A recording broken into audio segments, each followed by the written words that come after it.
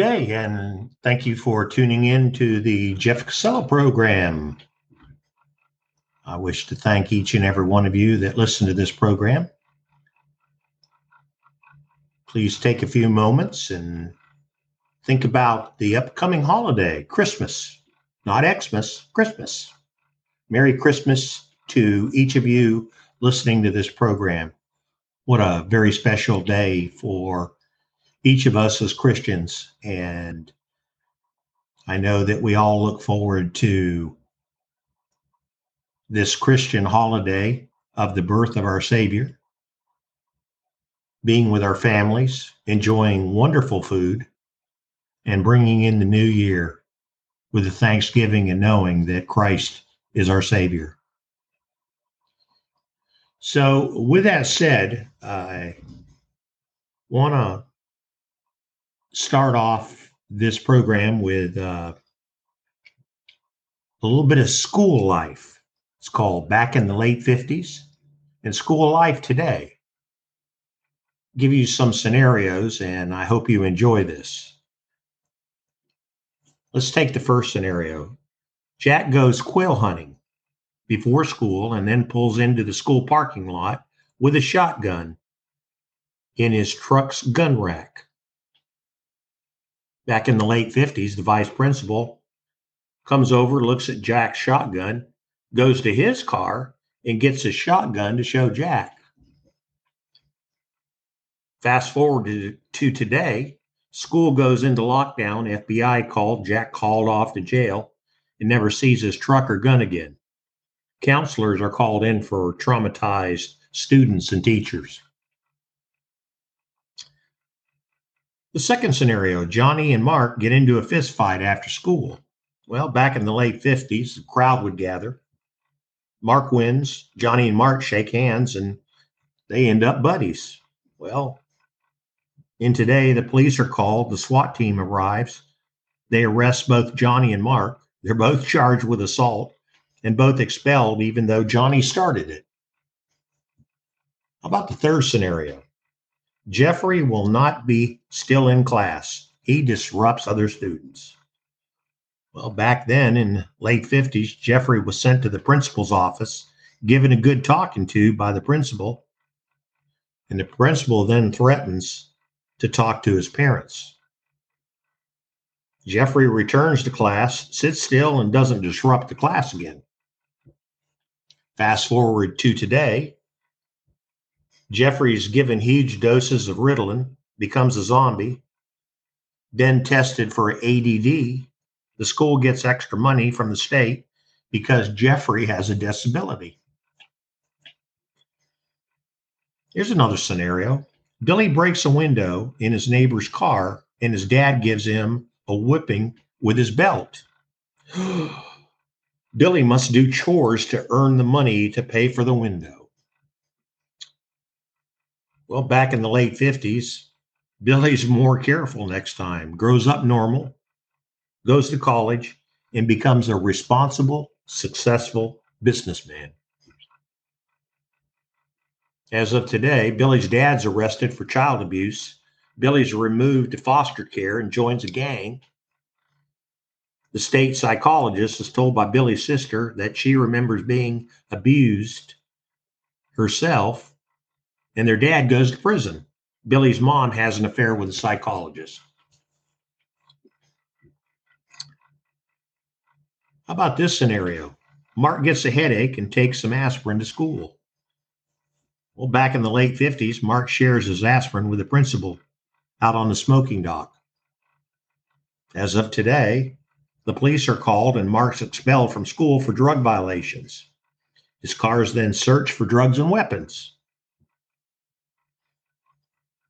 This next scenario has to do with English.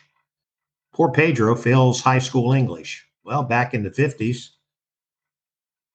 Pedro then would have to go to summer school.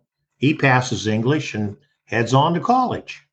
As for today, Pedro's cause is taken up by the state. Newspaper articles appear nationally explaining that teaching English as a requirement for graduation is racist.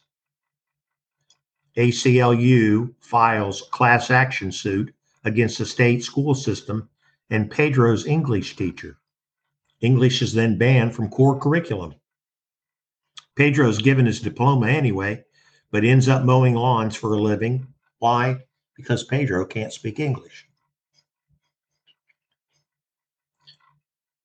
Johnny takes apart leftover firecrackers from the 4th of July, puts them in a model airplane paint bottle, and blows them up on a red ant bed. Well, back then, in the late 50s, the ants die. Problem solved. Well, as for today, ATF, Homeland Security, and the FBI are called. Johnny's charged with domestic terrorism. The FBI investigates his parents. The siblings are all removed from their home, and the computers are confiscated. Johnny's dad's placed on a terror watch list, and he's never allowed to fly again. And this one. Johnny falls while running during recess and scrapes his knee. He's found crying by his teacher, Mary. Mary hugs him to comfort him. Back in the 50s, in a short time, Johnny feels better and goes back on playing. As of today, Mary's accused of being a sexual predator and loses her job. She faces 3 years in state prison. As for Johnny, he undergoes 5 years of therapy. Gee, I hope you enjoyed those. All life back then and today.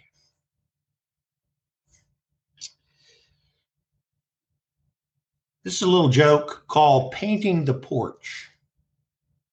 Blonde teenager wanting to earn some extra money for the summer decided to hire herself out as a handywoman and started canvassing a nearby well-to-do neighborhood. She went to the front door of the first house and asked the owner if he had any odd jobs for her to do. Well, I guess I could use somebody to paint my porch around back. How much will you charge me? Delighted, the girl quickly responded, how about $50?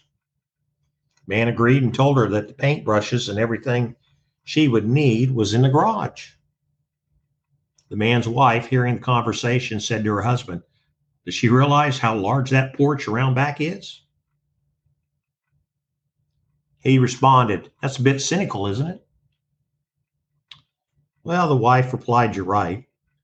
I guess I'm starting to believe all those dumb blonde jokes we've been getting by email lately. Later that day, the blonde came to the front door to collect her money. You finished already? Yes. And I even had paint left over, so I gave it 2 coats. Impressed, the man reached into his pocket for the $50 and handed it to her along with a $10 tip. Oh, and by the way, the blonde said, it's not a porch, it's a Lexus. Wonderful, wonderful, wonderful. And finally, we're going to end up with a little story. I think I may have used this in the past, but I think this is very well, especially in today's time. It has to do with It Is No Secret. Now, I think some of you that listen to this program or have been reading from my understandinggodslaws.com have seen this. But I hope you enjoy this. Back in the 50s, there was a well-known radio host. He was a comedian, songwriter in Hollywood named Stuart Hamblen. Well, he was also noted for his drinking, womanizing, partying, etc. One of his bigger hits at the time was, I won't go hunting with you, Jake, but I'll go chasing women. One day along came a young preacher holding a tent revival. Hamblen had him on his radio show, presumably to poke fun at him. In order to gather more material for his show, Hamblen showed up at one of the revival meetings. Early in the service, the preacher announced, "There's one man in the audience who's a big fake." There were probably others who thought the same thing, but Hamblen was convinced that he was the one the preacher was talking about. Well, someone probably might call that conviction, but he wasn't having none of that. Still, the words continued to haunt him until a couple of nights later, he showed up drunk at the preacher's hotel door around 2 a.m., demanding that the preacher pray for him.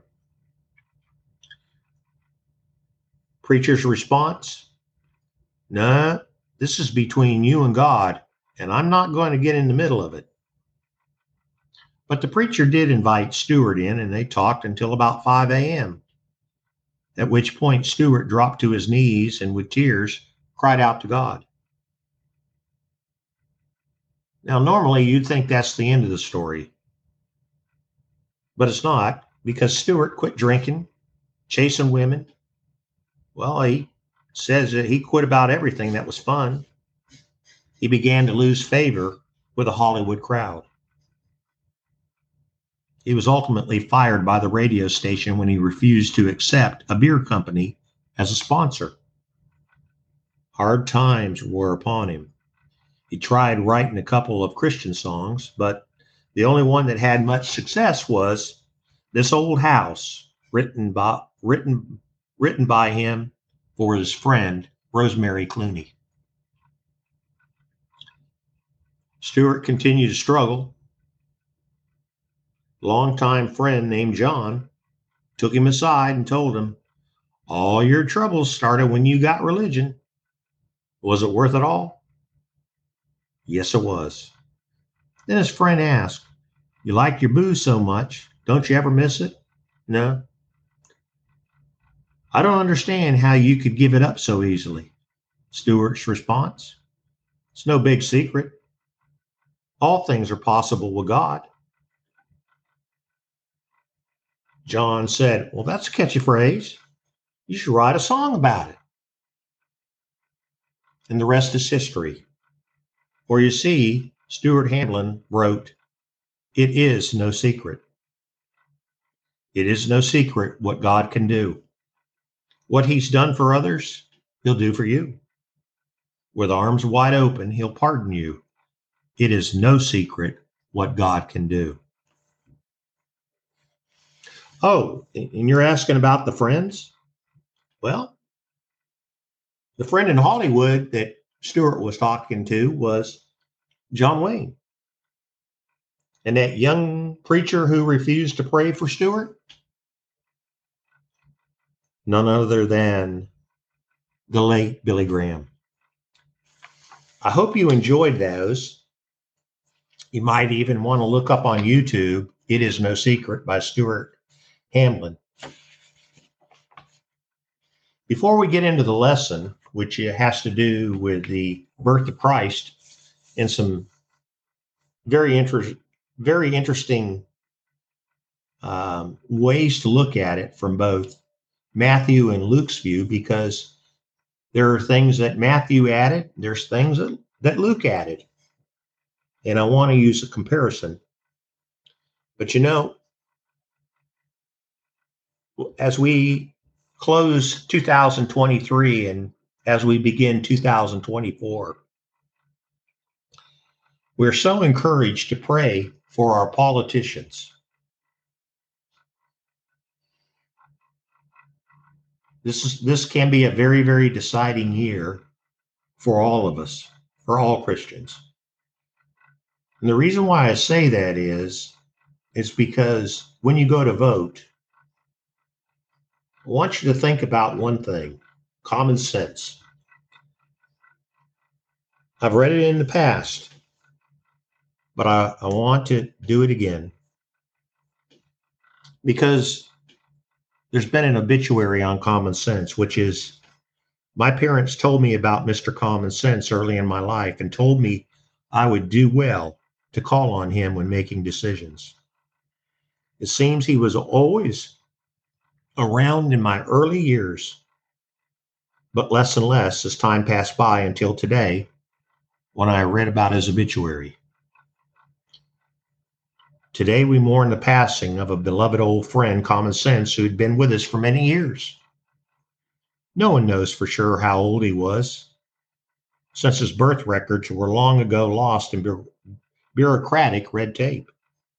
He'll be remembered as having cultivated such valuable lessons as knowing when to come in and out of the rain, why the early bird gets the worm, life isn't always fair, and maybe it was my fault. Common Sense lived by simple, sound financial policies, such as don't spend more than you can earn, reliable parenting strategies, adults, not children, are in charge. His health began to deteriorate rapidly when well-intentioned but overbearing regulations were set in place.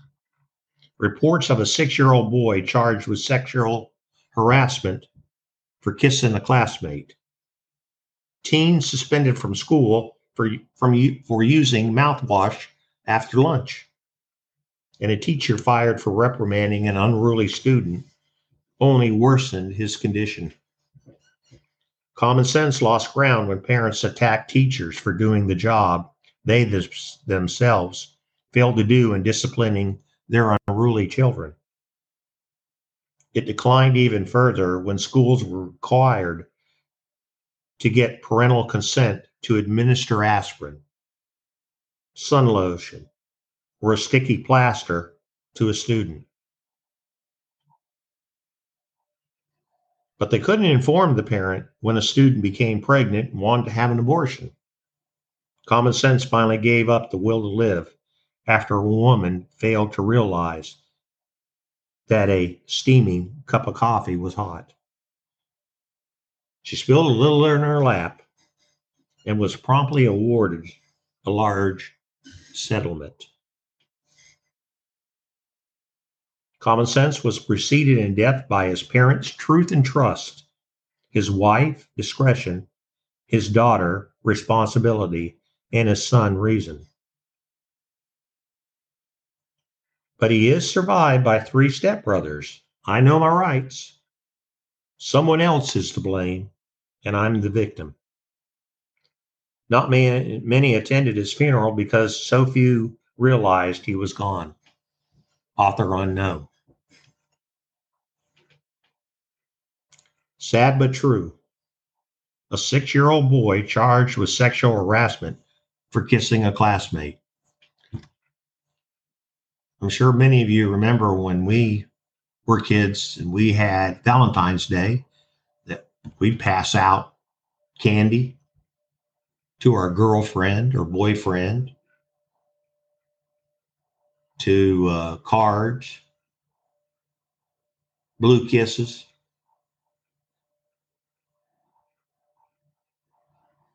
I'm sure that you remember when teachers had the right, if you want to call it, but were able to discipline the unruly child, that the principal would actually spank the child, but not nearly as bad as to get the call to the parents who then disciplined the child. Many wonderful Christian men and women adhered to what God had to say, and they didn't spoil the rod to spare the child. Or I should say, they didn't spoil the child to spare the rod. They used the rod to spank the child, but they did it out of love, not out of beating the child. There's been many a child that has grown up to be good.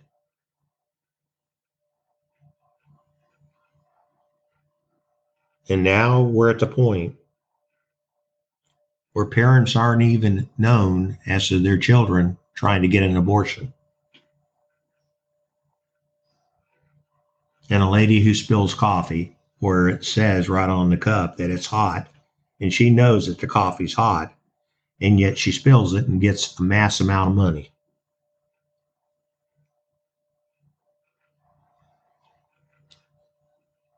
What does this have to do with things? Well,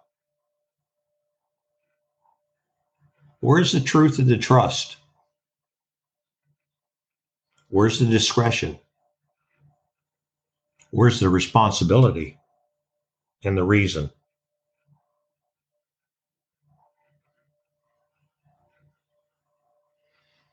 I've done some lessons in the past, whereas people are known by their name, and it is time for men and women to stand. We must stand together. We must bring back truth, trust, discretion, responsibility, and reason. We need to have that in our leaders. And it's my prayer that our leaders in the future take these measures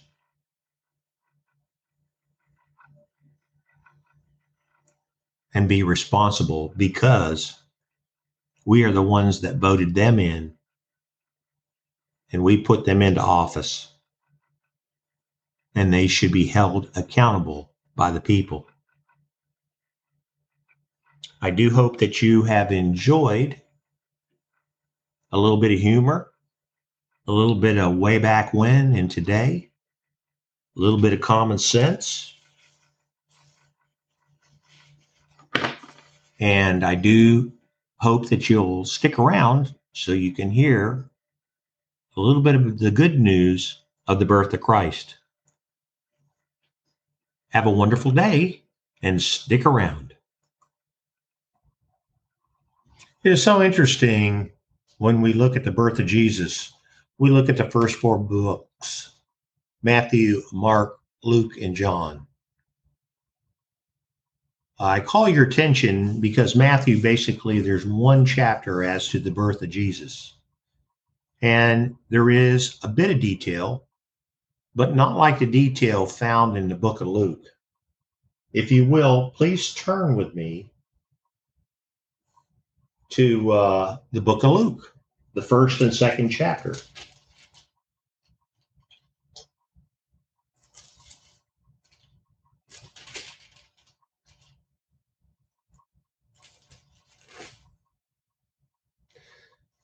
Jesus' actual birth is not introduced until the second chapter of Luke.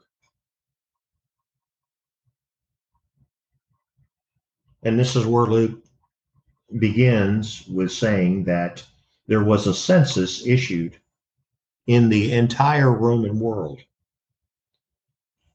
It's interesting because that was the first census taken.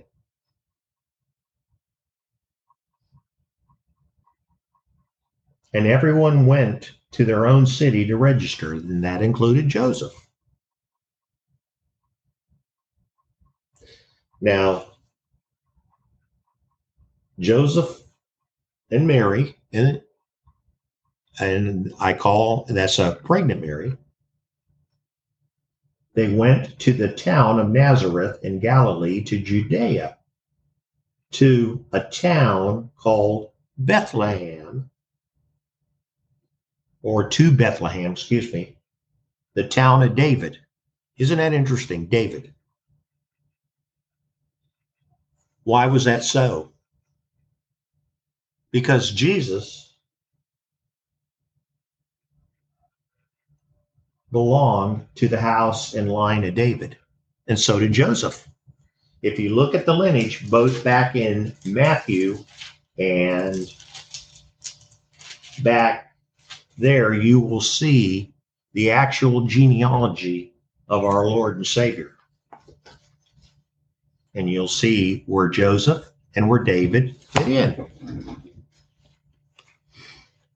It is so interesting, the puzzle of the Bible. and how one witness provides a double witness. Joseph went on to register with Mary, who was pledged to be married to him and was expecting a child. Well, the time came for the child to be born, and she gave birth to her firstborn. She wrapped him in cloths and placed him in a manger because there was no room for them in the inn. So she actually put him in a manger. Now, it's so interesting because shepherds, keeping watch over their flocks at night, and an angel of the Lord appeared to them, and the glory of the Lord shone around them, and they were terrified. Do not be afraid. I bring you good news of great joy that will be for all the people. Today in the town of David, yes, a Savior has been born to you. He's Christ, the Lord. This will be a sign to you. You will find a baby wrapped in cloths and lying in a manger. We as people need some type of physical signs in order to believe. Back then, we're no different than back then. And the shepherds had probably been reading their Bible, had been reading the Old Testament, and were looking for a sign. And there was a sign, the sign of the star.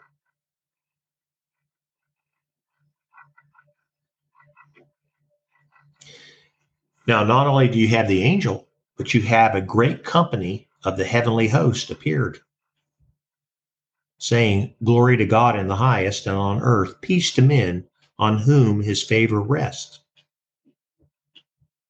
So here the shepherds had a great company of the heavenly host along with the angel, and the singing praises were going about. Now, I'm sure that if you were a shepherd back then, tending your animals, you would be absolutely in shock.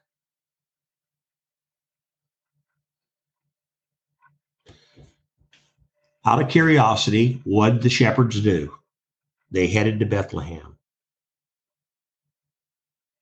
and to see this thing that had happened, which the Lord had told us about. So they had been reading about the Old Testament. They'd also been reading and hearing from the angel, and they wanted to go see themselves. They actually wanted to see if the Messiah had been born.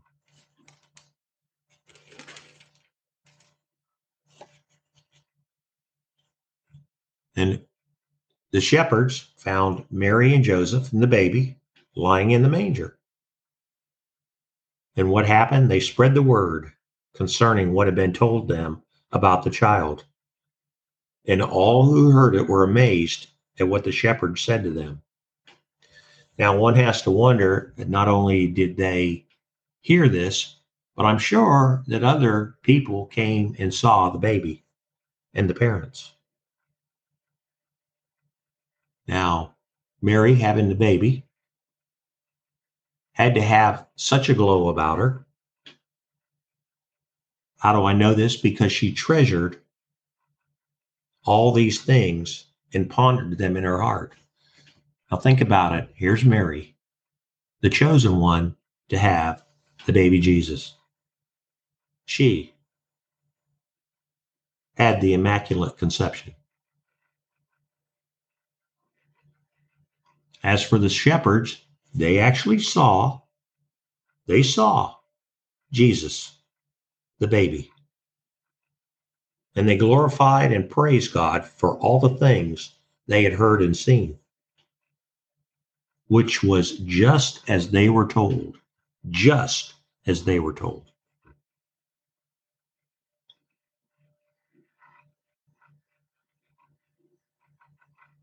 Of course, Mary and Joseph on the 8th day took Jesus to be circumcised.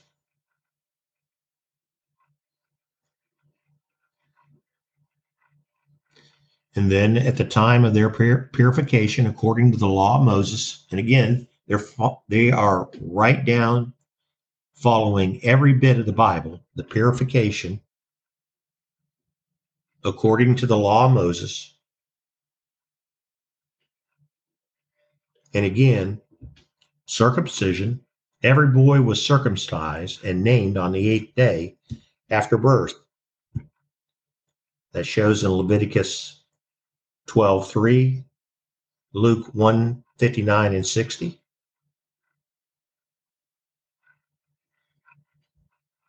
Secondly, we have redemption of the firstborn. A firstborn son was presented to God 1 month after birth, Exodus 13:2, 11 and 16. We have the redeeming of the child from God through an offering. Thus, the parents acknowledge that the child belonged to God, who alone has the power to give life. Purification of the mother was for 40 days after the birth of a son and 80 days after the birth of a daughter. The mother was ceremonially unclean and could not enter the temple. At the end of her time of separation, the parents were to bring a lamb for a burnt offering and a dove or pigeon for a sin offering. Of course, the priest would sacrifice these animals and declare her to be clean.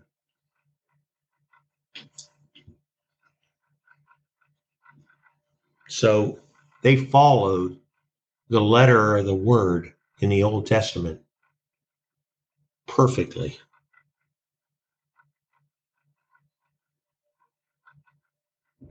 And that is written in the law of the Lord, as it says in verse 23.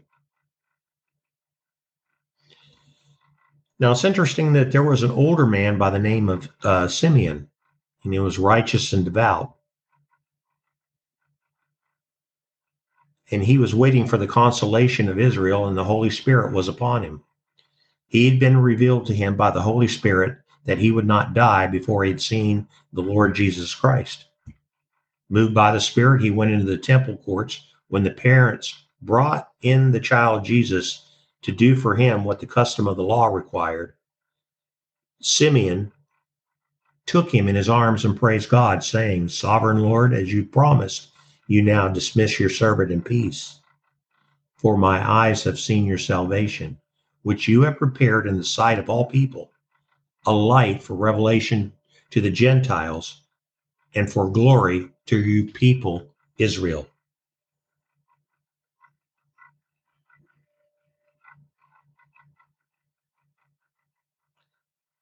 Now, this Simeon, being an old man, he told them what their child would become. Simeon's song is often called the Nunc Dimittis because these are the first words of its Latin translation. Simeon could die in peace because he had seen the Messiah.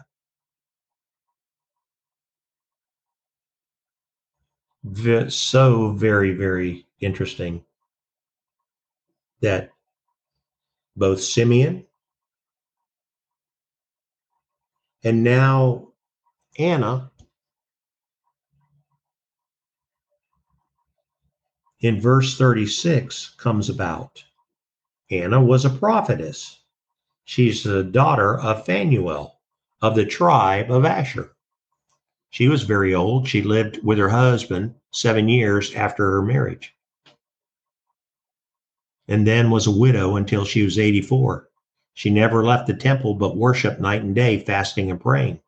Coming up to them at that very moment, she gave thanks to God and spoke about the child to all who were looking forward to the redemption of Jerusalem. Simeon and Anna both had many things in common, one of them being old. They had never lost their hope that they would see the Messiah, that they were led by the Holy Spirit, and they were among the first to bear witness to Jesus in the Jewish culture. Elders were respected, so because of Simeon and Anna's age, their prophecies carried extra weight. Anna, indicating that she was a prophetess, was unusually close to God. Prophets did not necessarily predict the future. Their main role was to speak for God, proclaiming his truth. So now you know a little bit about Simeon and Anna and the birth of Christ. Now going back to Matthew, King Herod plays a large role in trying to kill the baby Jesus.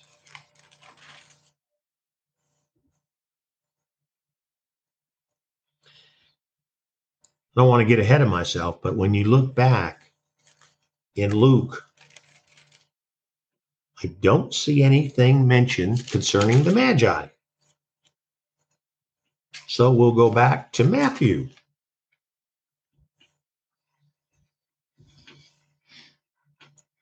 Herod called the Magi and found out from them the exact time the star had appeared. He sent them to Bethlehem and said, "Go and make yourself a careful search for the child. And as soon as you find him, report to me so that I may go and worship him." Nah, they weren't going to do that. They were going to kill him. That's exactly what Herod was going to do. He did not want a rival king. He had heard about this king. Magi, as it says, I don't know how many it talks about. Could be 3, could be more.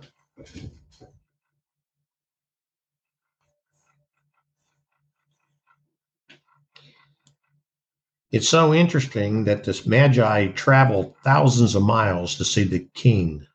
When they found him, they responded with joy, with worship and gifts.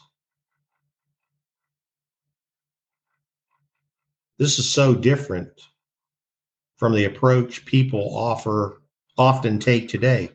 We expect God to come looking for us, to explain himself, prove himself, and give us gifts.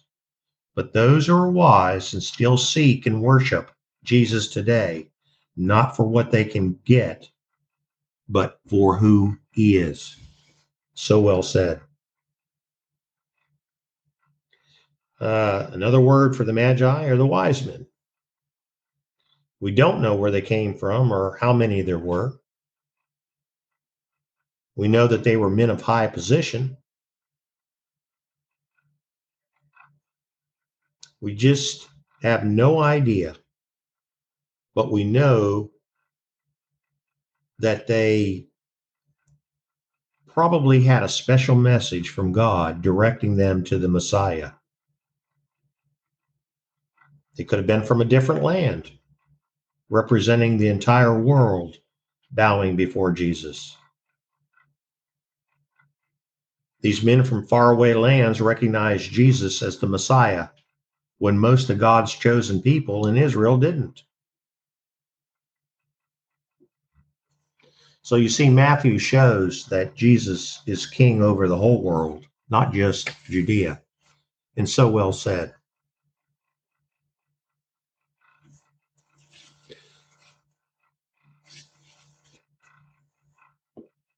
And this is also spoken in Micah 5:2, where verse 5 says, "In Bethlehem in Judea,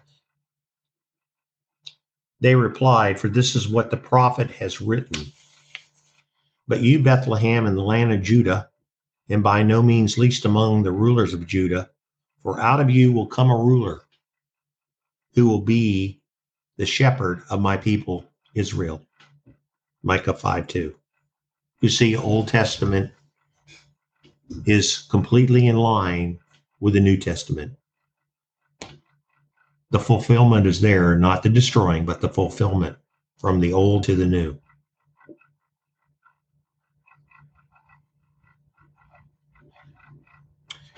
The Magi, after hearing about the king, and the star they had seen in the east went ahead of them and stopped over the place where the child was. Isn't that amazing? The star was directly over where the child was. When they saw the star, they were overjoyed. They finally had reached their destination. On coming to the house, they saw the child with his mother Mary, and they bowed down and worshiped him. Then they opened their treasures, because he's the king of the whole world, and presented him with gifts of gold, of incense, and of myrrh. Wow. And having been warned in a dream not to go back to Herod, they returned to their country by another route. So you see, at that time that the Magi appeared, it is believed that Jesus was probably 1 or 2 years old. Mary and Joseph were married, living in a house, and they intended to stay in Bethlehem for a while.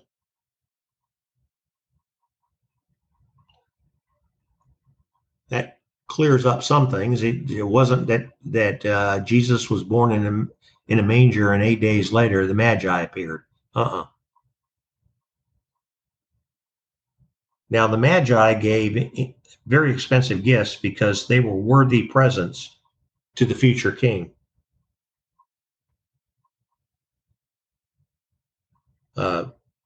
Various Bible students say that gold was a gift for a king, incense, a gift for deity, myrrh, a spice for a person who was going to die, and these gifts may have provided the financial resources for the trip to Egypt and back. We don't know. He was a king worthy of all these things. He was the king of all.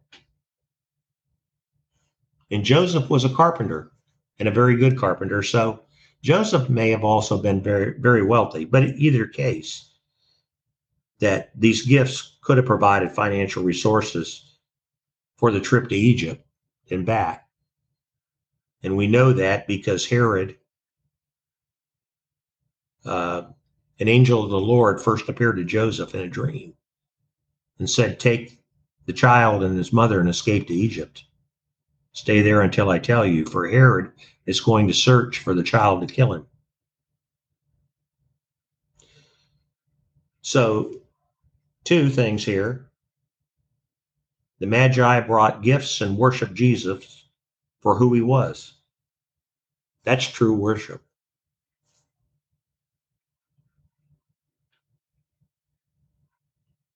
And after finding Jesus and worshiping him, the Magi were warned by God not to return to Jerusalem.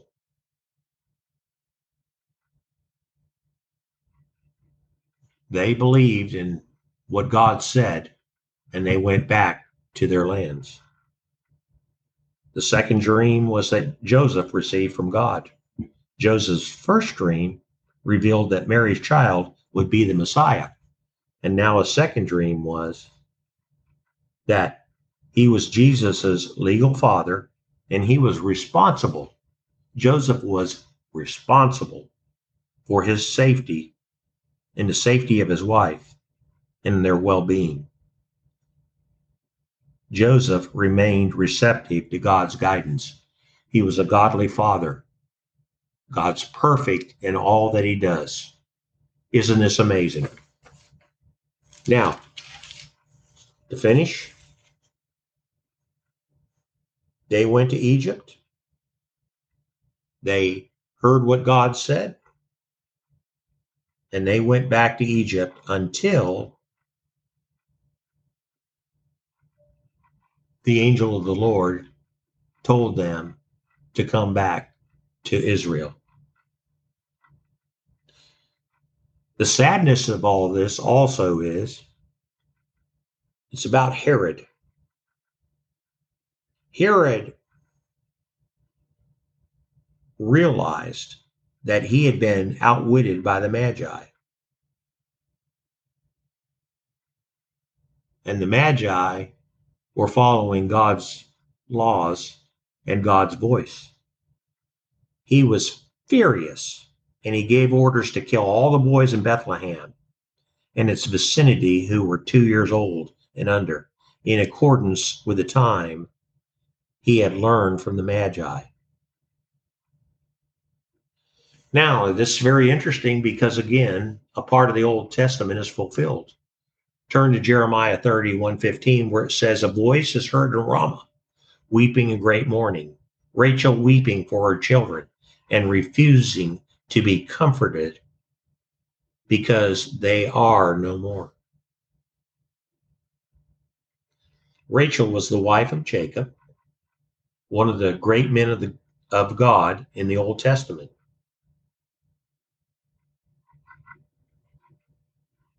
Rachel was buried near Bethlehem. And I think you read about Jeremiah 31:15 and Rachel and the prophet. In fact, let's turn to Jeremiah 31:15 and clarify a little bit of this verse. Jeremiah 31:15.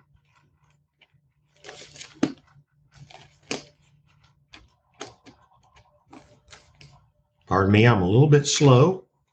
Jeremiah says in 31:15, Rachel, Jacob's favorite wife, was a symbolic mother of the northern tribes who were taken away by the Assyrians. Rachel is pictured crying for the exiles at Ramah, a staging point of deportation. This verse is quoted in Matthew 2:18 to describe the sadness of the mothers of Bethlehem as the male children were killed. The weeping was great in both cases. Very great.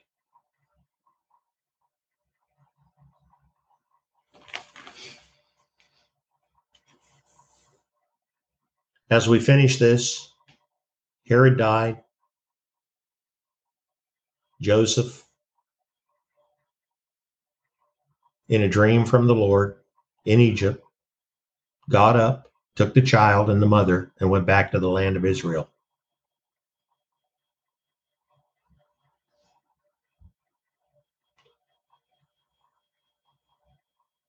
So verse 21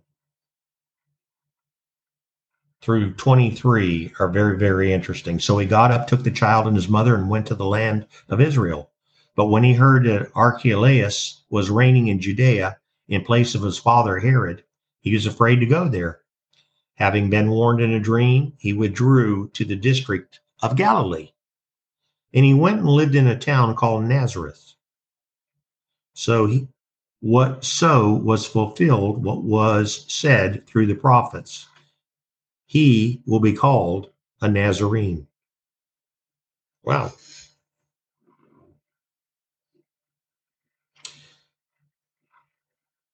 So the Old Testament doesn't record the specific statement, he will be called a Nazarene.